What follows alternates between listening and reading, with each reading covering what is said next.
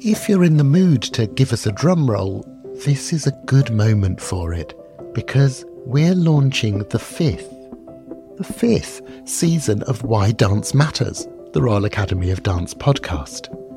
I'm David Jays, and once again, we're cozying up to some pretty wonderful people to hear how dance has helped them on their way. This season, we'll visit Brazil, South Africa and Singapore. We'll hear how RAD Ballet can lead to a career in high finance, and how an award-winning actor reimagines their body for Shakespeare or musicals.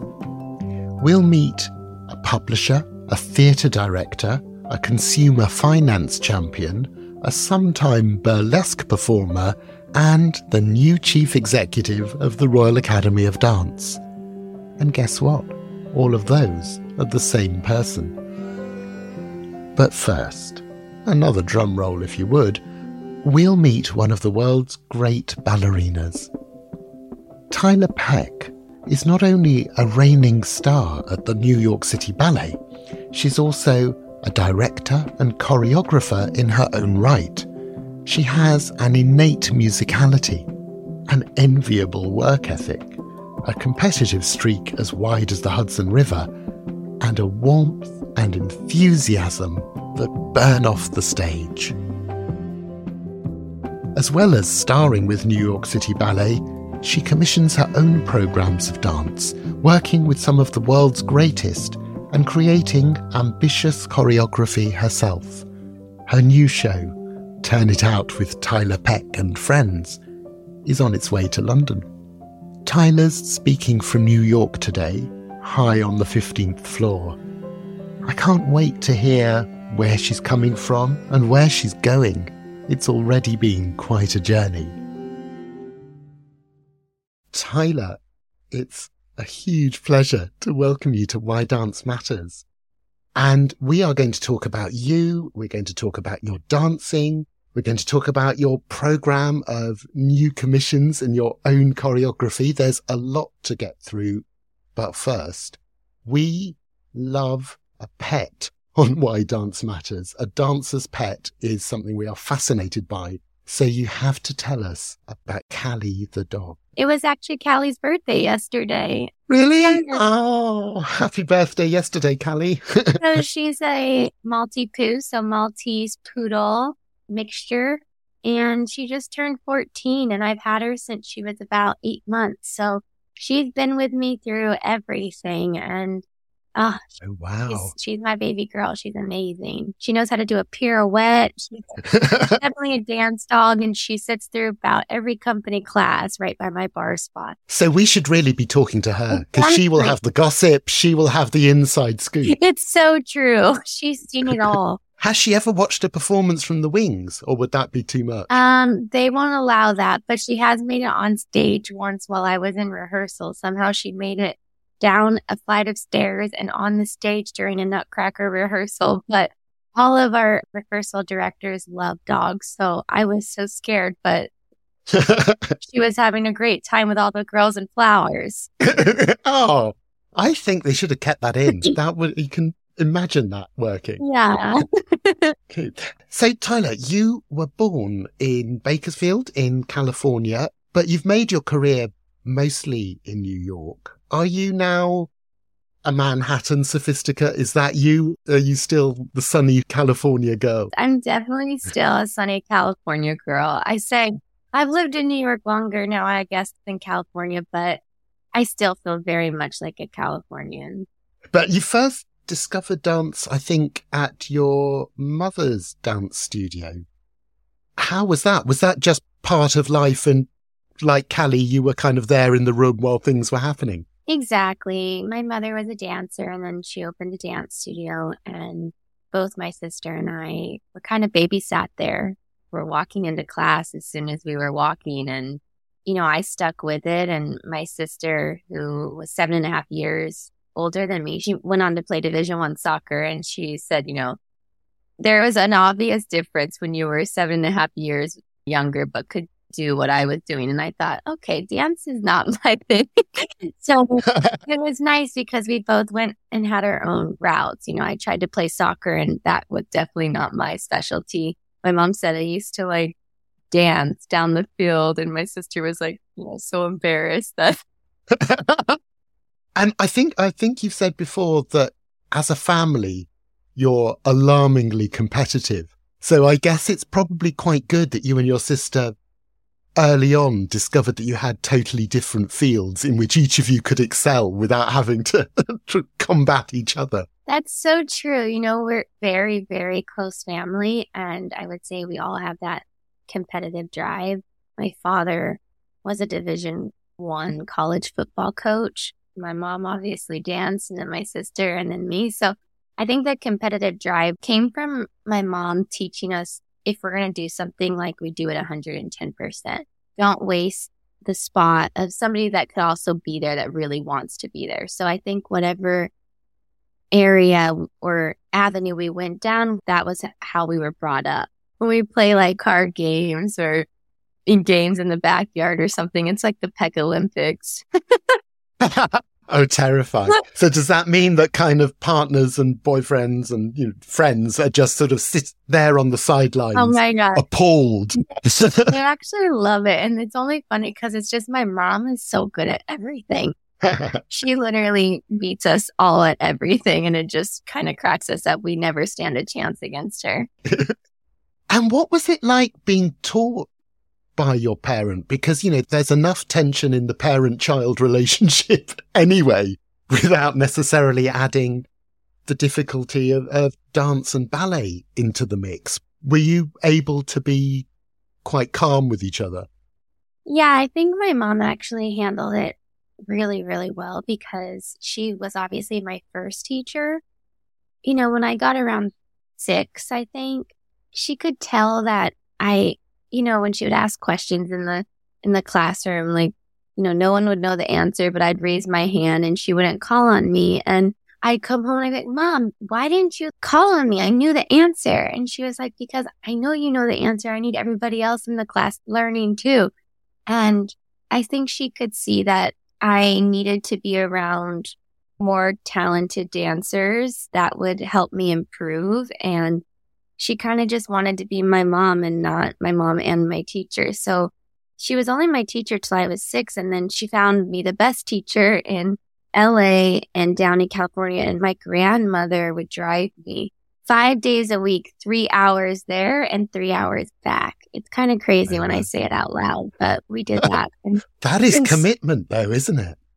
Yeah. Looking back on it, I'm very close with my grandma, and it's probably because we spent so much time in the car together, but it was like a valuable time. I've heard all about her childhood and her life. I would just say, Grandma, tell me more stories. And I do my homework in the car.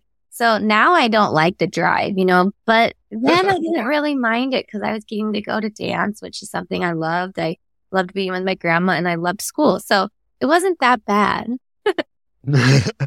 And when you did start dancing alongside better young dancers, and of course you've carried on through your career dancing alongside in the same company as incredible classical dancers. For someone who is innately competitive, how was that? Was that a bit of a shock to the system that you weren't automatically the best in the room? No, actually, I feel like it's like what I loved. I loved having people there to make me better, it made me constantly want to just improve. And that's actually why I decided I wanted to be a ballerina, because really growing up, I was very strong jazz dancer. I was mostly in a competition studio that did everything. And we had obviously ballet, and our technique was very strong at this studio, which allowed me to even try to be in a ballet school. But there was something about it when I went to SAB that I found like it was a challenge. And I liked that. I liked that I wasn't the best at this school. There was something in me that was like, I don't want to look like a jazz dancer trying to be a ballerina. I want to learn. I want to put my mind there. And I was like, I'm going to do this. That's why I loved SAB. I loved the School of American Ballet, the feeding school into New York City Ballet, for those of you who don't know. And I just, from then on, was like, I saw the Nutcracker and I told my dad, Daddy, I want to be on that stage someday, when I was like 9 years old, or 11. Oh, 11, really? sorry. Yeah. Oh, wow. Oh, that's wonderful. And it's because it wasn't immediately easy and immediately comfortable that it gave you something to fight against and test yourself against. I think so. I don't know. I've never really liked putting myself in situations where I could already do it or I was the best at something. Yeah. Like, I don't know. There's no fun in that to me. And that's how I've continued to be in my career, and always surround yourself with people that are better. Same thing with the programs I'm putting together and like ones that I'm bringing to Sadler's. It was always surround myself with the best. It'll make me better, and I'm just constantly yearning to learn more. And moving forward a bit rapidly, but as you've mentioned, the program that you're bringing to London. So you joined New York City Ballet, you became a principal, you danced everything, old, and of course a lot of new work as well. But did you always itch to do more, to have a bit more creative control? Was that always there? I don't think it was always there. I think it has been there in the last maybe 7 years or so. I got into the company so young. I was 15. One, I couldn't believe I was in the company.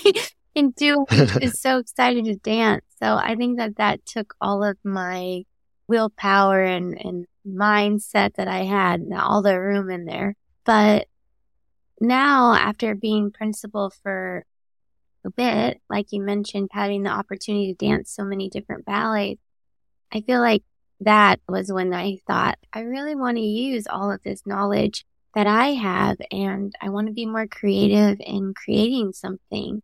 So I think that's been the last 7-8 years. And everyone I've spoken to and all the interviews I've read about you always say that you're incredibly hardworking, but also a huge amount of fun. And those are not always things that go together in classical ballet. How do you keep that balance going? It's funny. It's so true. I don't know. Hardworking. I'm definitely hardworking. One of my coaches always says, like, I would take a note from somebody that was just walking on the street. And, I laugh because it's like, yeah, I take everybody's notes because then I process them, and not all of them will I think work for me. But that doesn't mean that I won't listen and see if it does work for me. I've never been somebody who, when they're given a note in the studio, then comes back, well, I was doing this because, like, that's just not me. I just listen to it and then think about it and think about, okay, I understand what they're saying, and maybe this is a way, or, I understand, but that's not what I want to do in this moment. So I am extremely hardworking. I'm never happy I'm happy, but I'm never finished, if that makes sense. Like, right. I love the dancer that I am at the moment, but there's always room to get better. That's how I've always been. And I'm definitely the hardest critic on myself.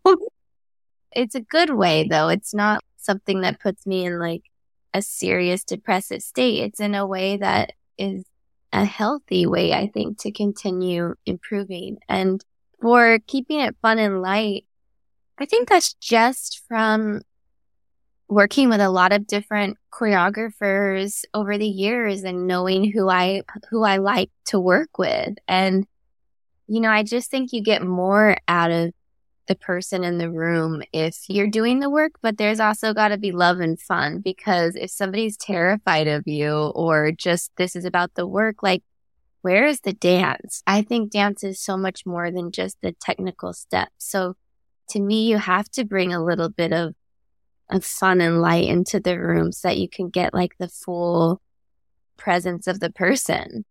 Yeah.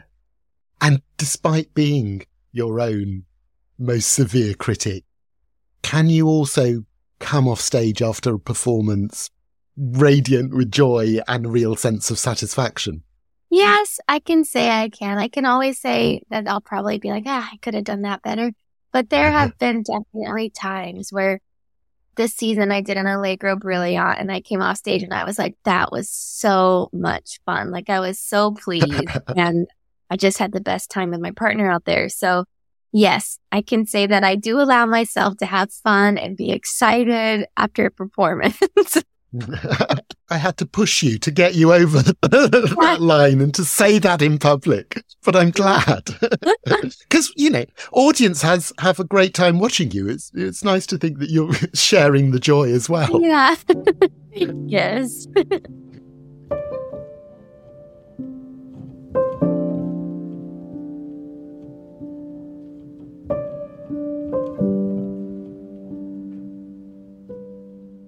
In 2019, you had a really severe injury, a neck injury that for a time seemed as if you might not be able to dance again, might not even be able to walk again.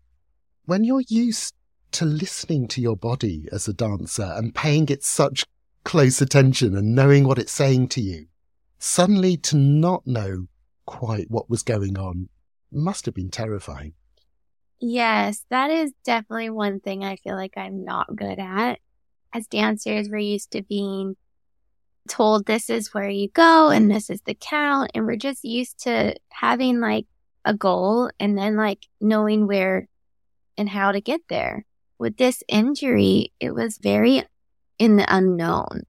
That was really hard for me. Like, I think, and for those of you who don't know, I suffered a really bad herniated disc in my neck. There was a lot of different things that made this really difficult because it not only was just like a herniated disc, but it was touching my spinal cord, which was affecting my fingers. And it was a very traumatic injury that actually I just woke up one morning and couldn't really move my head without so much pain. There wasn't a moment on stage where I felt it, which was, I think, the scarier part of it. I always just kept saying, if they told me like, okay, you're going to have to be out, even if it was like 2 years, but you'll be back. I could have had like a time frame and that would have been easier for me. But to hear like, oh, you're probably never going to dance again, or, we don't know if this is going to heal, or you need to get surgery. There's no way you can ever walk again without the surgery. Like that was really hard. I mean, I went to 6-7 different doctors and it was almost like a mind game because it was just nobody really knew any answers. And that was the hardest part for me, I think. And as a dancer, of course, so much of your identity is bound up in what you do, how you perform and all of those things. It must be hard to hold on to a sense of yourself. Of course, because I feel my best when I am dancing. So it felt like a huge part of my being was like missing. That was really, really hard for me. I, of course, am so lucky to have many things in my life, family, Callie, a boyfriend that I love very much. But, without dance, that's like a huge kind of hole in me. And I think you created Thousandth Orange, which is one of the works you're bringing to London and which is a big choreography of your own during that time when you couldn't dance. And there's a lot going on there. How was that process? It's funny because Damien Wetzel asked me to make that piece for the Vail Dance Festival. I had made either 1 or 2 other works for him the previous years. I said to him, I don't know if I'm going to be able to make something because normally I do the movements on myself. I hear the music and I feel what I want to do. And how am I going to do that when I can't move? He said, well, why don't you use this like as a lesson and see, just get in the studio, try it out. If it doesn't work and nothing is coming to you and you get the dancers in front of you and you're not able to do it, then we'll just nix it. But why don't you try? And I remember talking to Bill, I call him Bill, but William Forsythe about it. And he was like, that's when you know if you can really choreograph. And I was like, okay. So, I tried it and it was a much different process than anything I'd ever done before because I really had to focus more on the dancers' bodies instead of using my own. I couldn't lift both of my arms. I wasn't supposed to. So it was definitely a very different experience, but I really loved what ended up coming out of it.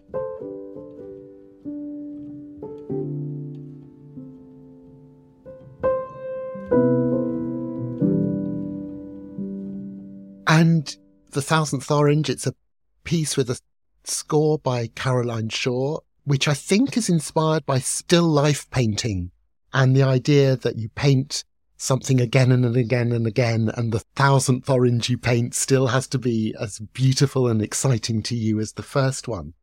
And for you, as a choreographer, you have danced so many amazing classic roles. You have created so many new roles with living choreographers. There are, I guess, as it were, a lot of oranges in your head and in your imagination. How did you stay true to your vision and not let all those different voices crowd in? I don't know. I think that I listened actually to Caroline Shaw. She was speaking at Juilliard actually, and I went to see her seminar, and she played, or some students at Juilliard played Thousandth Orange, and she spoke about it. And the way she spoke about why she wrote the piece, I don't know, right there, I sat there, I was like, okay, this is the piece of music I want to use. If I hadn't heard her talk about the music, I'm not sure I would have loved it as much, but to hear her to go in depth, like you were saying about how when you peel an orange and how they're so intricate and how the thousandth is just as special as the first one and different and interesting.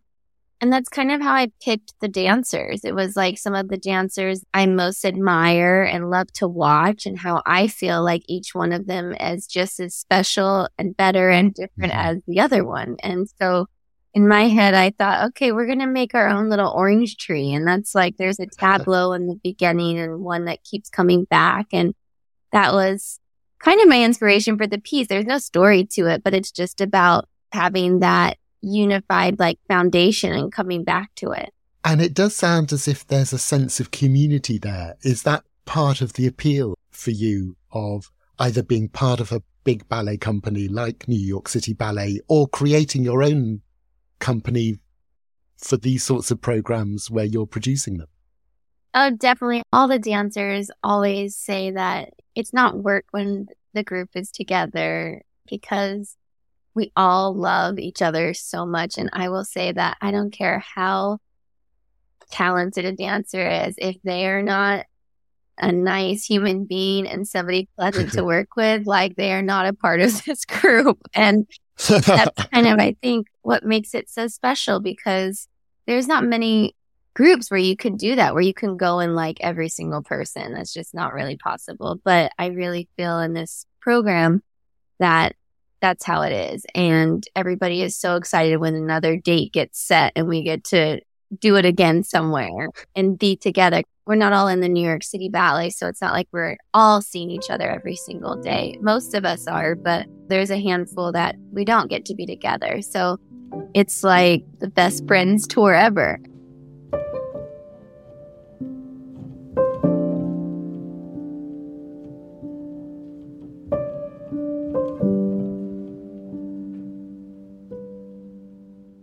And not only are you not all in New York City Ballet, of course, some of you aren't classical ballet performers. And Time Spell, which is also on the program, is a piece that you made with the amazing tap genius, Michelle Dorrance, and Gillian Myers, who has an amazing range of experience from commercial dance all the way through to tap. So people who come at dance from different directions, we always say that thing that dance is a universal language, but were you easily speaking the same language when you were in the studio together? You know, we actually, I think, didn't really talk the same language, which I think was why it made for a very interesting piece. I think that it started with the music. I'll say that we all wanted to pick the structure of the music first. You know, it's not a story, but it needed to flow in a sense that it made an arc.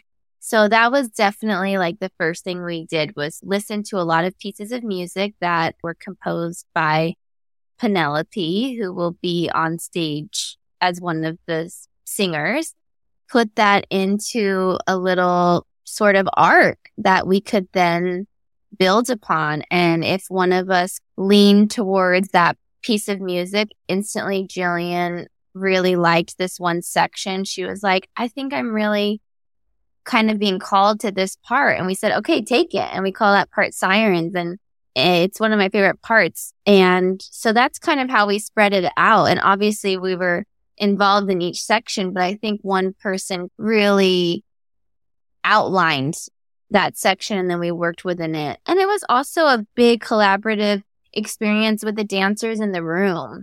Yes, we were directing like, okay, this is this amount of eights we're going to do and this, and let's create this together, or let's have this idea and let's come up with some improv. So it wasn't like any other process I had danced or choreographed before, but it was so much fun. And I guess there's a sort of old school model of choreography, which is the great choreographer, probably a man, giving pronouncements from a high place and dancers obeying. And hopefully that's not so much your experience now. Is it easy to have those fierce conversations or ask difficult questions as a dancer as well as a co-choreographer? I don't know how to answer that in a way. I think that I don't really feel like I've ever really had or been scared to say something. I think, when I was younger dancing, of course, I was more shy and I wanted to just kind of please the person in the front of the room, whoever that was. And then you get to a point when you're dancing where you stop wanting to please as much, meaning like, yes, you still want to make your coach happy, but the performance becomes more about pleasing yourself, being happy with yourself and the performance you did. And you start to learn that they're there to help you become the best version of yourself. You know what I mean? So they're there along the road kind of. And then when you get on stage, you just have to be in the moment. And I think that translates to how maybe I run a room and how I want to run a room. And so when I am in the front directing or choreographing or whatever it is, I try to do those things. I'm not afraid to use my voice. I know how to get what I want, but do it in a way that makes the room feel very loved and that I'm approachable. I think that's the biggest thing is I want to be approachable and like anybody can come up and ask me or tell me a problem or this isn't working or can we try this? Like I definitely don't want to be somebody that would ever be like, oh, you can't talk to her. The other thing, of course, about what you're doing now when you're curating programs and directing and choreographing is that the buck stops with you. There must be lots of decisions and ultimately they're yours. Is that a satisfaction as well as a challenge? I think that was a great way to put it. Yeah, it is a satisfaction and a challenge. I know when they ask me, like, what would you like for the musicians to wear or something? I'm like, wait, that should be not something I'm thinking. So sometimes it makes me laugh, at what they're asking me. I'm like, oh, I didn't think I was going to have to deal with that. But I think artistically, I love it. I love getting to be creative and put together something that feels very fulfilling as an artist, but also something that will be fulfilling to the audience and getting to be in charge instead of having to always dance things that were chosen for me or, I get to put the rep together. I get to put the dancers that I want the audience to see together. That is very satisfying. And you get to share the stage with these artists. They're the ones I want to surround myself with. Like I was saying earlier, surround yourself with the best.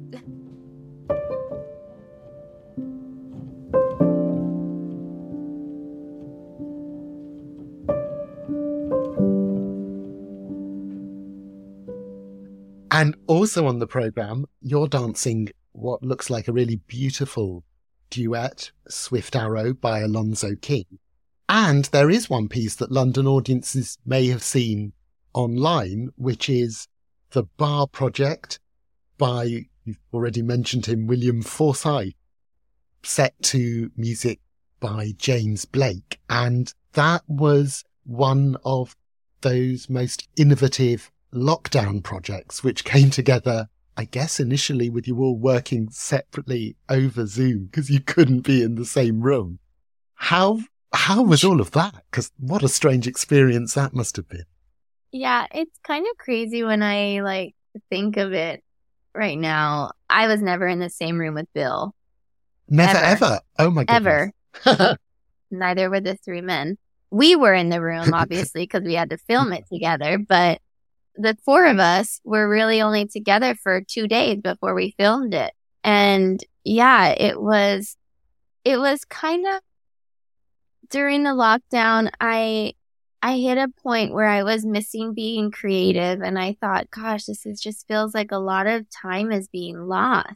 And I'm definitely not like that. I didn't know what to do with myself, so I texted Bill and I was like, Bill, okay, I know we've tried to work together a few times and our schedule never works. I had plane tickets to Vermont and I was going to go work with him. And then I one time got the flu so bad. Then he got, literally, it was like all of these obstacles kept making us not be able to work together. And it was so upsetting to both of us. Ever since I got into the company, I don't know, my director asked me who was the person you wanted to work with most. And I said, William Forsythe. So I don't know what it was, but I just really, really wanted to work with him. And I texted him and I said, so I know it's not ideal, but would you want to make something, now? And he wrote back right away and said, well, when would you want to start? And I wrote back, anytime, whatever works for you. And he wrote tomorrow with a question mark. And I was like, yes. We didn't even know what we were going to do. I mean, I just knew I wanted to work with him. I didn't know if it was going to become anything. I just wanted to get in the room. I wanted to be created on. I wanted to just have a process with him. And we spent every day together, really, besides weekends for, I would say almost 2 or 3 months. It was one of the best times of my life. I'll never forget it. We didn't have an organization at all behind it. So it was just me and him for wanting to work together. And there were no rules. It wasn't okay, you can only work 6 hours and you have to do this at this time. It was whatever we wanted each day. Some days it was, oh, I need to go because I need to go on a walk with my wife, he would say. And I'd be like, I need to be with my grandmother or this. So it was just really enjoyable. And I wish I could put the time in a capsule, but it's pretty ingrained in my head. So I think I'll remember it forever. Yes, I can imagine that sticking a bit. And now when you're taking the work onto an actual stage with an audience, does that change it? Does it feel different doing it for a live audience rather than just for the camera? Yeah, the first time we performed it, I mean, granted, we could stop whenever we wanted for the filming. I mean, Buzzard, we did in one take. It was the first thing we filmed. That's the first part of our project. And it was the first thing of the day. And we did one take and Bill was like, okay, that was it.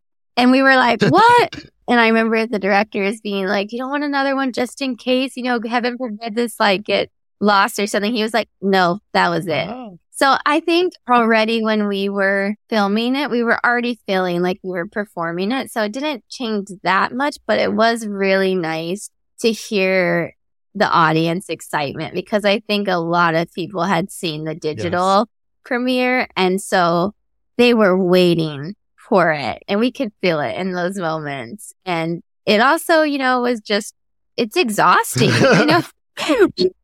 to run it back to back without having breaks for the filming. It was tough, but it's so worth it.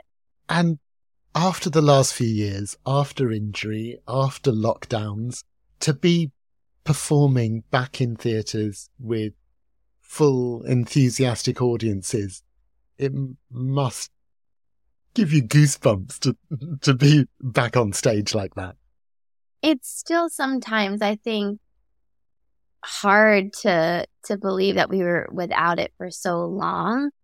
And there's just definitely that dancer-audience relationship that was missing for so long. And that is just, it's what makes it feel like a live performance. They're with you every step of the way, watching it in real time. And there's an excitement with that I think you can't get without them. And so, yeah, I'm just so grateful to be back, able to dance, back dancing with colleagues, not just in my mother's kitchen. Can't take it for granted anymore, that's for sure. Absolutely. Tyler, it has just been such a pleasure.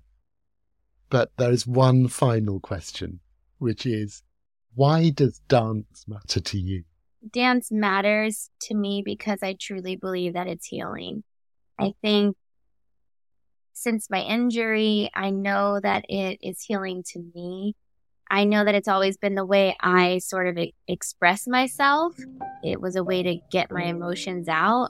But I also believe that it's healing for those that are watching, because I think it has the ability to kind of transport them to a different place for that one moment in time when they're watching. Tyler, that is a beautiful place to end the conversation. Thank you so much for your time. It has been a huge pleasure and a privilege to talk to you. Thank you.